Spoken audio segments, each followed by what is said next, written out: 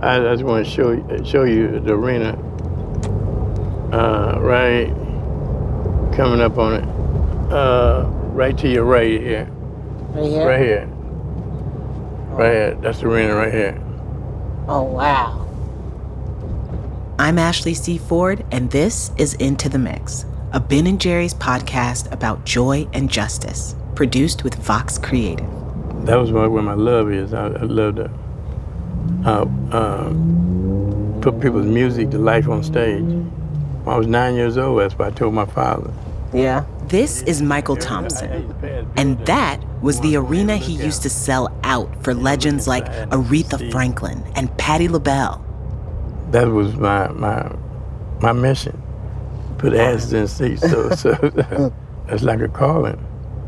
And I was good at it, you know, I was real good at it. And so I was selling out every time I put a production on. Tell me a little bit about where we're going next. Cardin and Saginaw Street next.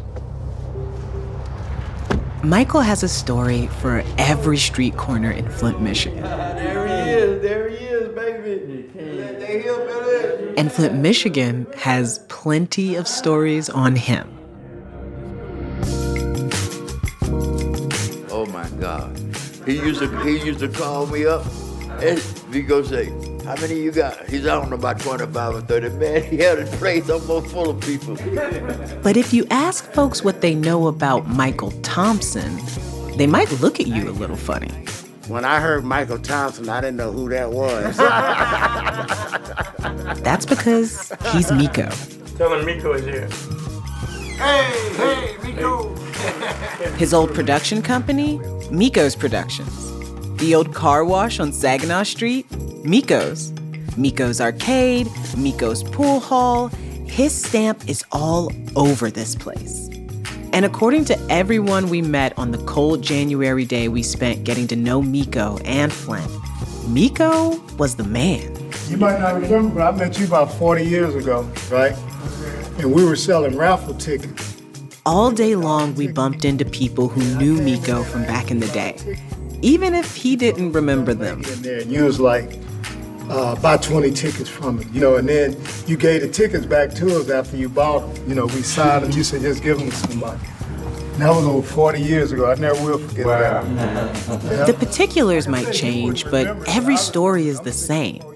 Miko turned hard work into good fortune, and good fortune into generosity.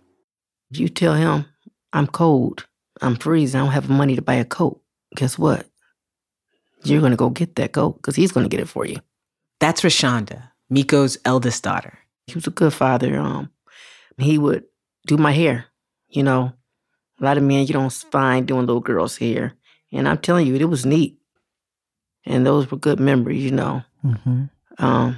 Apparently, I didn't get a chance to have that much longer. Mm. In 1994, Miko was arrested for selling 3 pounds of marijuana to a police informant, a person he knew well, loved even. Then guns were found in his home, and even though no guns were used in the deal at all, it didn't matter. His sentence was enhanced under repeat offender laws, and he was given 42 to 60 years in prison. Miko ended up serving the longest sentence for a nonviolent drug charge in Michigan's history. He's just one of the thousands of victims of the war on drugs, a war waged in the name of reducing harm in our communities. But harm is its greatest legacy, because when people like Miko go to prison, it destroys entire families, entire neighborhoods. Legal marijuana is projected to be a $43 billion industry in the next 2 years.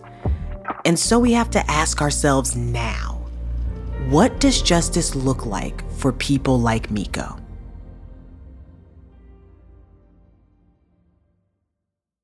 There are 10 recreational marijuana dispensaries within a 10-minute drive of Miko's house.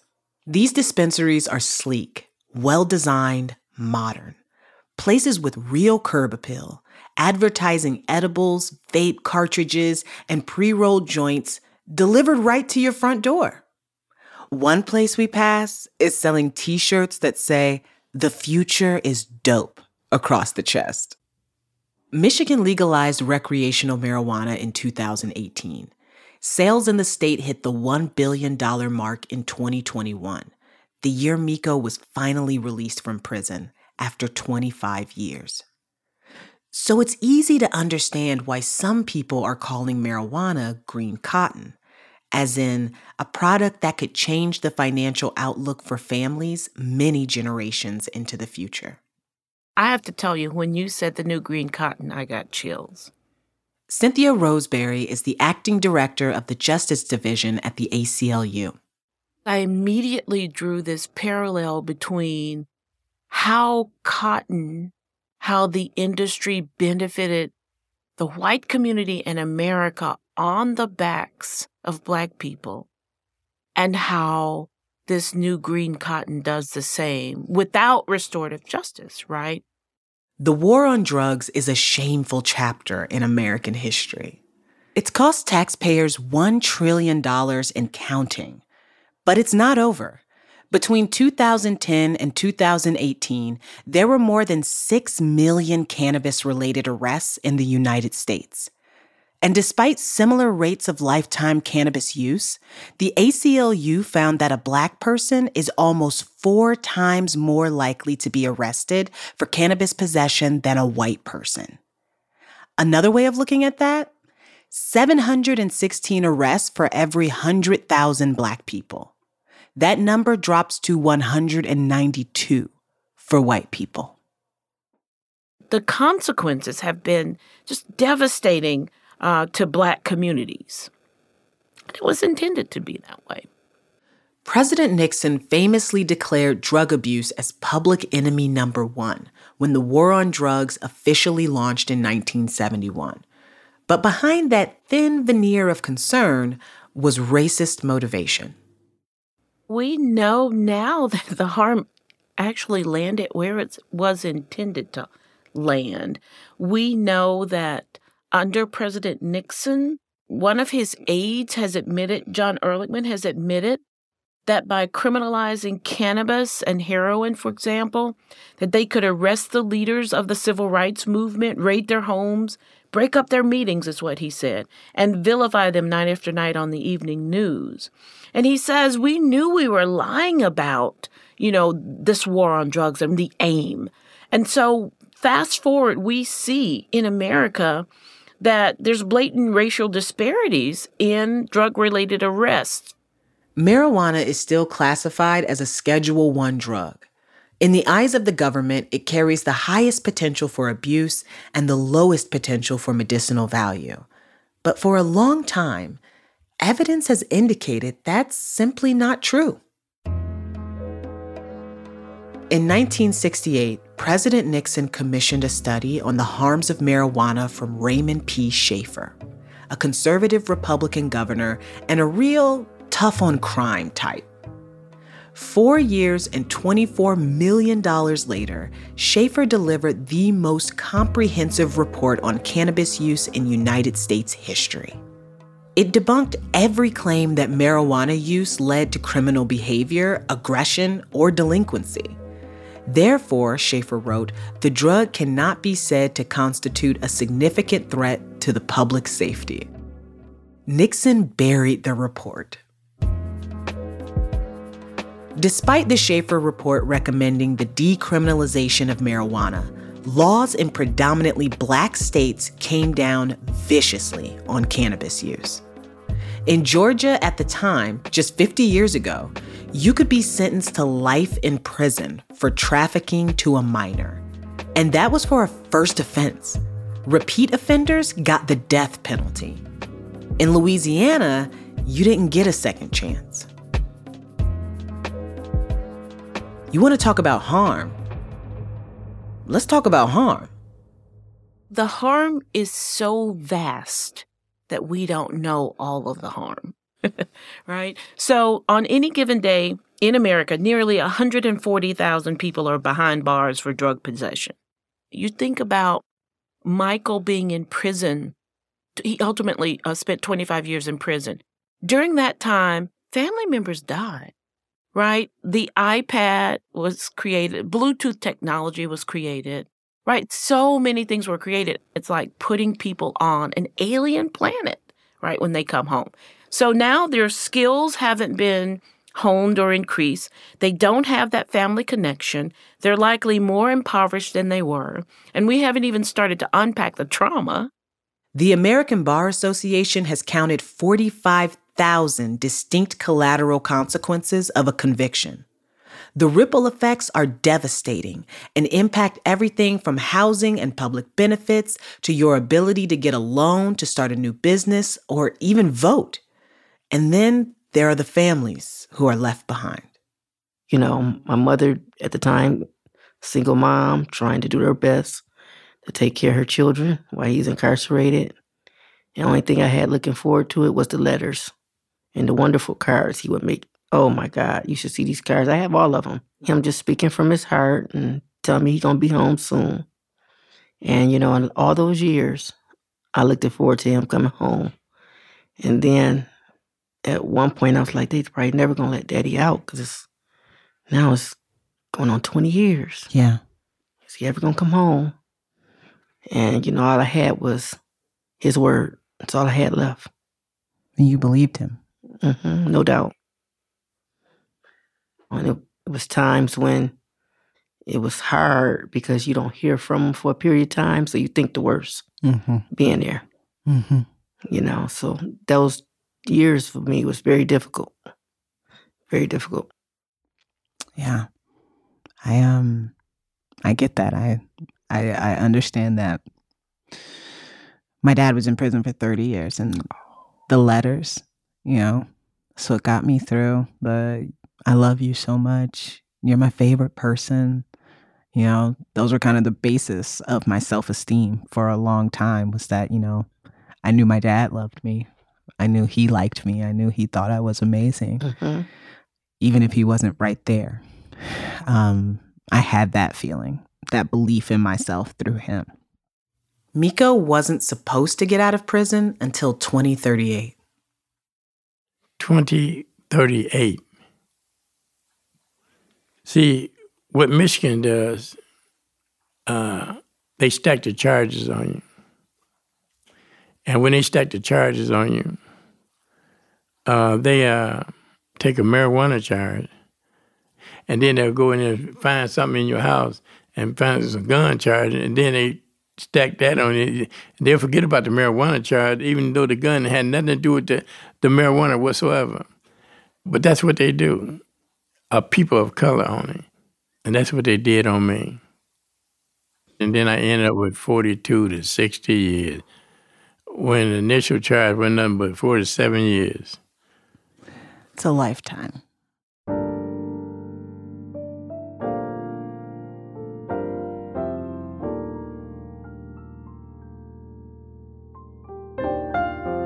As Cynthia describes it, officials were competing to appear the toughest on crime. But 50 years later, we see that the war on drugs made Americans, particularly Black Americans, less safe. When we have people who are incarcerated disparately, like from the Black community, that decreases our faith in our criminal legal system, right? Which is a bedrock of democracy. It also decimates a particular community. So you take many people out of one particular community, many folks who could be paying taxes, who could be parenting their children. I think there's an estimate that there's over 2 million children with incarcerated parents in America.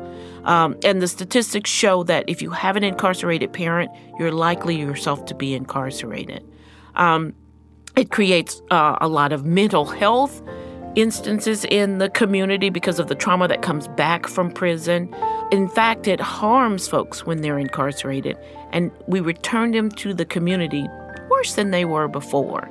How is that helping public safety when we know that many of the sort of low-level financial crimes are poverty motivated, right? Theft and things like that. So you're increasing this distrust of the system while at the same time increasing the circumstances where folks might have some adverse contact with the criminal legal system moving ahead.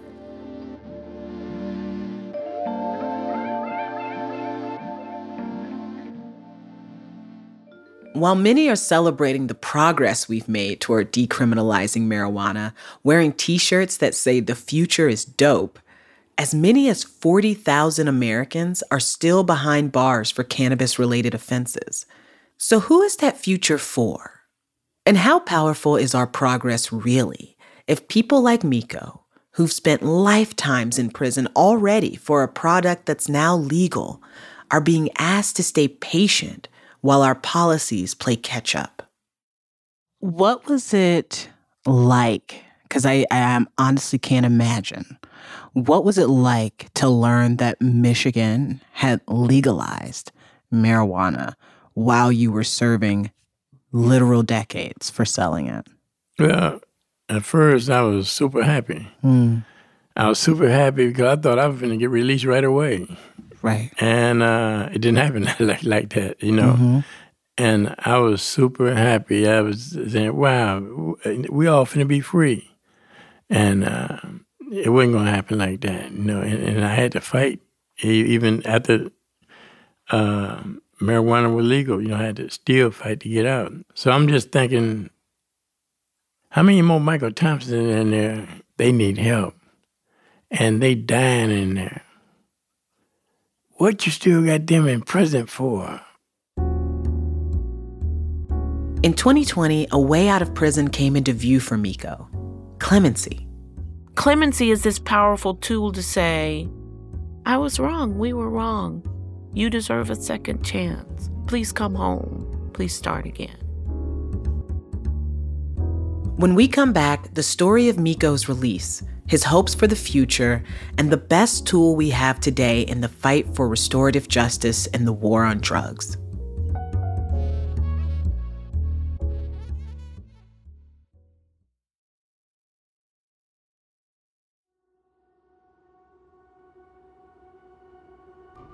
"68-year-old Michael Thompson serving 40 to 60 years in prison for selling 3 pounds of marijuana and having guns in his home. I first told you about... If not for a commutation from Governor Whitmer, it would be at least 2038 before his potential. Finally, today at the crack of dawn, 4 a.m., the prison doors squeaked open. Thompson hugged his daughters and supporters and said he's got work to do to help other nonviolent offenders like himself. He's at the door.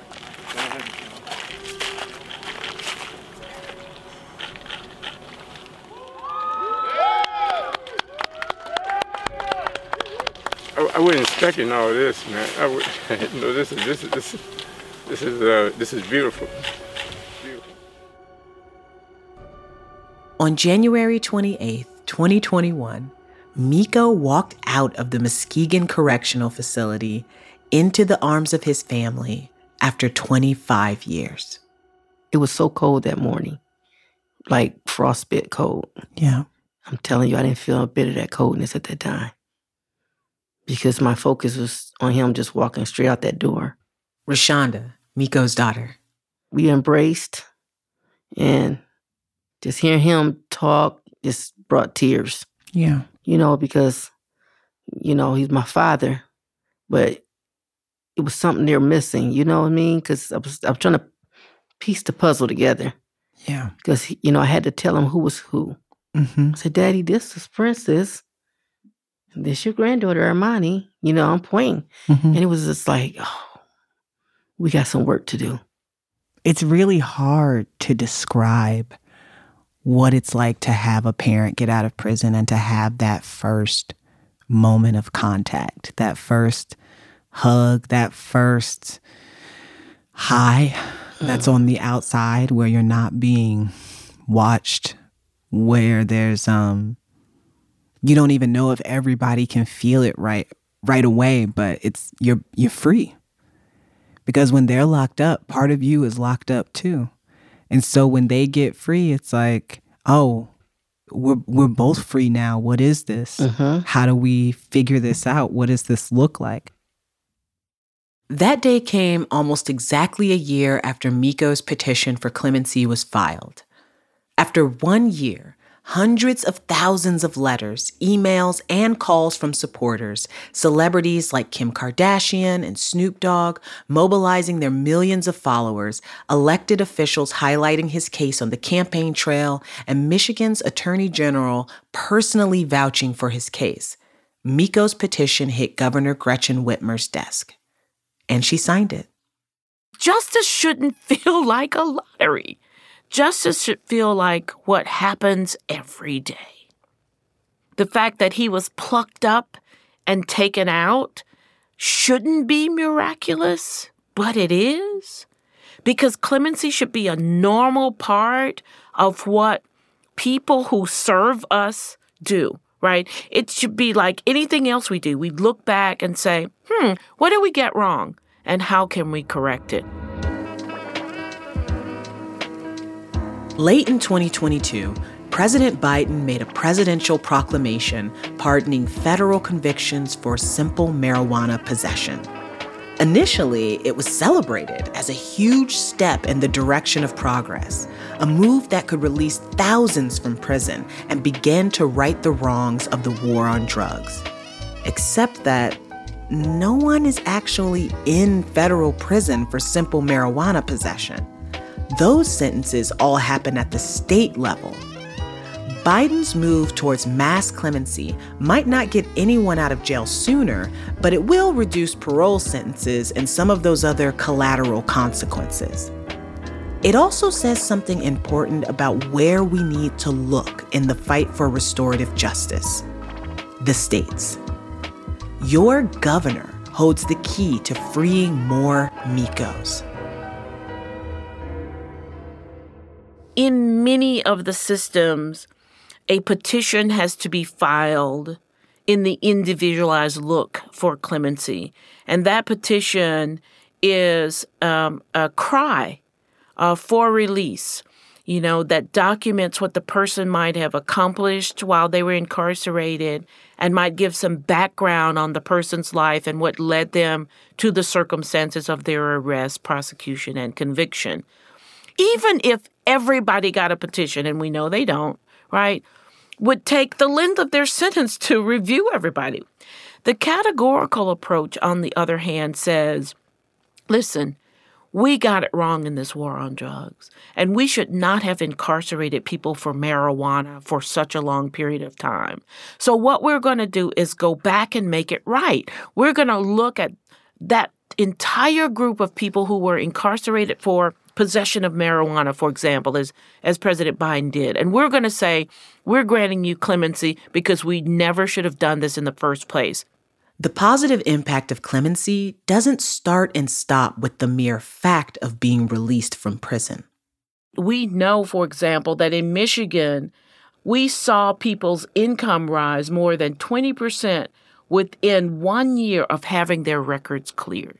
That's significant. But only 6% of people who were eligible in Michigan to have their records cleared actually did.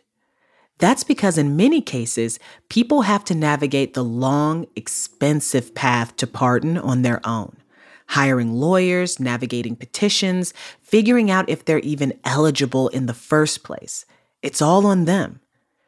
Experts call it the second chance gap, and it's why the categorical approach to clemency is so important.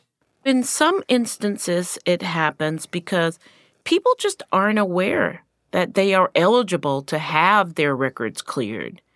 In some instances, especially in communities like Black and brown communities that have been targeted so long, it means that you have to have contact with the system again. And the contact has always been so negative and harmful that there's not a trust that, applying for this expungement or this clearing of your record might not further harm you.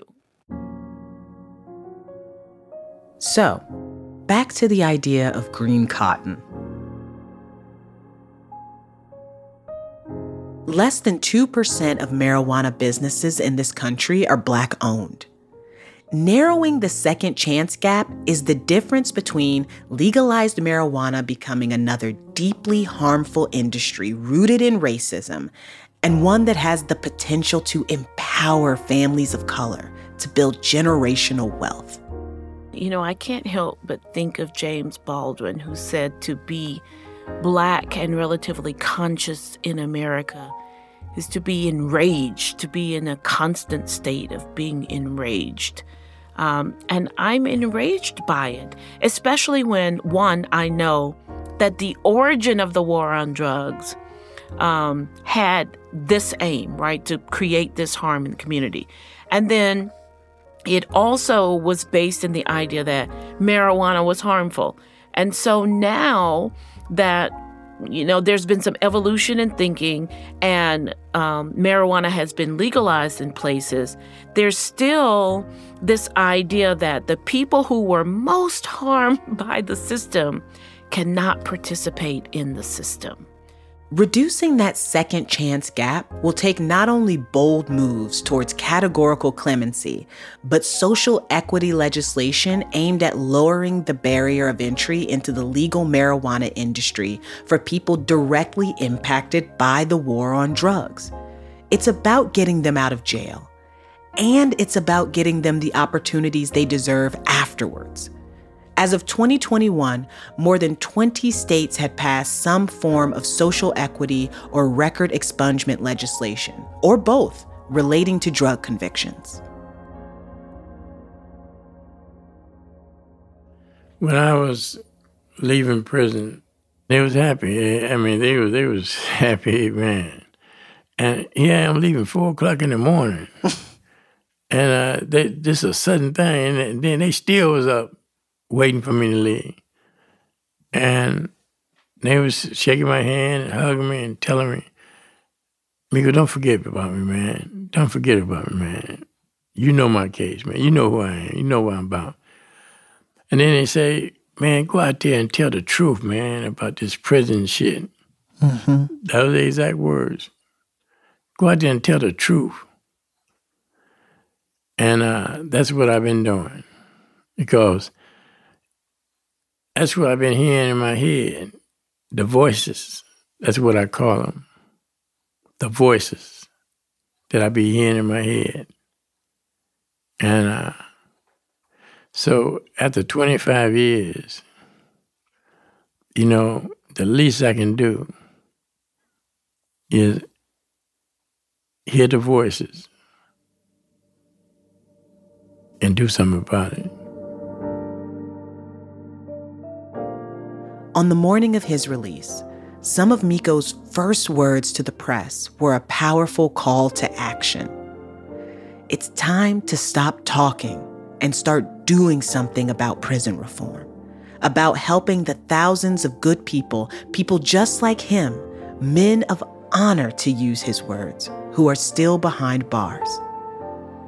He made good on his promise and started the Michael Thompson Clemency Project almost immediately after he stepped out of Muskegon. Michael Thompson Clemency Project is real. Mm-hmm. And it's more real than any organization I've ever met. Because of what I feel and what I told them when I first started the Michael Thompson Clemency. I told them that I'm not for no games, I ain't for no potlucks. Just meet every month, you know what I'm saying, and don't get nothing accomplished. Mm-hmm. I'm not playing. I'm out here for real. I'm trying to get some people out of here. What are your hopes for the people you know are still in prison? When you have a moment of being able to have like a wish for them, a hope for them, a goal for them, a desire for them, what is it? I wish for them is the very best. Mm-hmm. Just like I'm pretty sure a lot of them wish me the very best. I want to see those individuals get out and be a productive citizen and do some great things. And then I can say, look, I told you.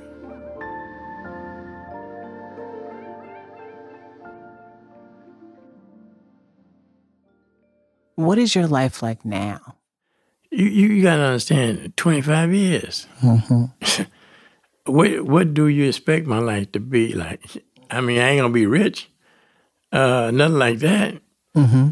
I ain't going to know a lot of things like a lot of people been out here all this time, though. Like, I don't even know nothing about the telephones. Yeah. You know, and I'm a little kid no more than I do, but I'm ashamed. I mean, it's an embarrassment to where my life is. To me, it's an embarrassment. But what makes it not an embarrassment is the Michael Thompson clemency thing that had been formed. That's real. That's real. And I just want to see somebody receive the same thing I received. What are you looking forward to? I'm looking forward to building an empire for my family. I'm looking to build an empire, you know what I'm saying? Because, you know, there's a lot of young kids and grandkids and all that. And they look at me in my eyes and, you know, they don't know nothing about me going through 25 years of prison. They don't care nothing about that. It's like, what have you done for me lately type thing, you know? Hey, they don't care nothing about that. But when you can do something for them, they give you the beautifulest smile and the beautifulest thank you. That's what I want. I love that. And another thing, one day, you know, I hope to have me a horse farm. That sounds amazing. I love horses. Yeah, I love horses. I love just to see them run around that white picket fence, right fence, and just love to see them run and just see them walk around it. You know, it's so peaceful.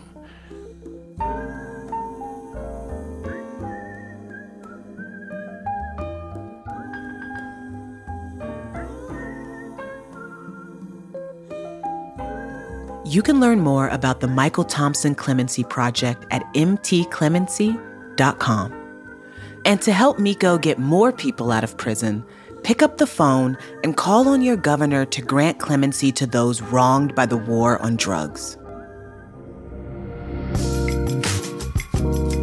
Into the Mix is a Ben & Jerry's podcast produced by Vox Creative. This episode was written by Martha D. Sally. A special thank you to Miko Thompson, Rashonda Littles, Marshall Clabeau, Mike McCurdy, and Dee Dee Kirkwood for this opportunity. We're also grateful to Cynthia Roseberry for her time.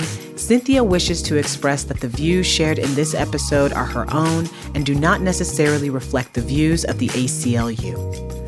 If you'd like to learn more about the intersection of the war on drugs and the legal cannabis industry, pick up a copy of Waiting to Inhale by Akwazi Owusu-Bempah and Tahira Rematula. The Vox Creative team includes executive producer Anu Subramanian, lead producers Martha D. Sally and Bethany Denton, production manager Taylor Henry, and production coordinator Jessica Bay. The team also includes Ariana Jiffo, Senior Manager of Creative Services, Design Director Britton Fallacy, and Post-Production stars Greg Russ and Andrew Hammond. Kyle Neal engineered this episode, original music by Israel Tutson. Thanks to AJ Gutierrez for his production support, as well as Adam Presley, Gianluca Petrazzi, and Tiara Darnell. The Ben & Jerry's team includes Jay Tandon, Jay Curley, Sanjana Mahesh, and Chris Miller. I'm Ashley C. Ford. Thank you for listening.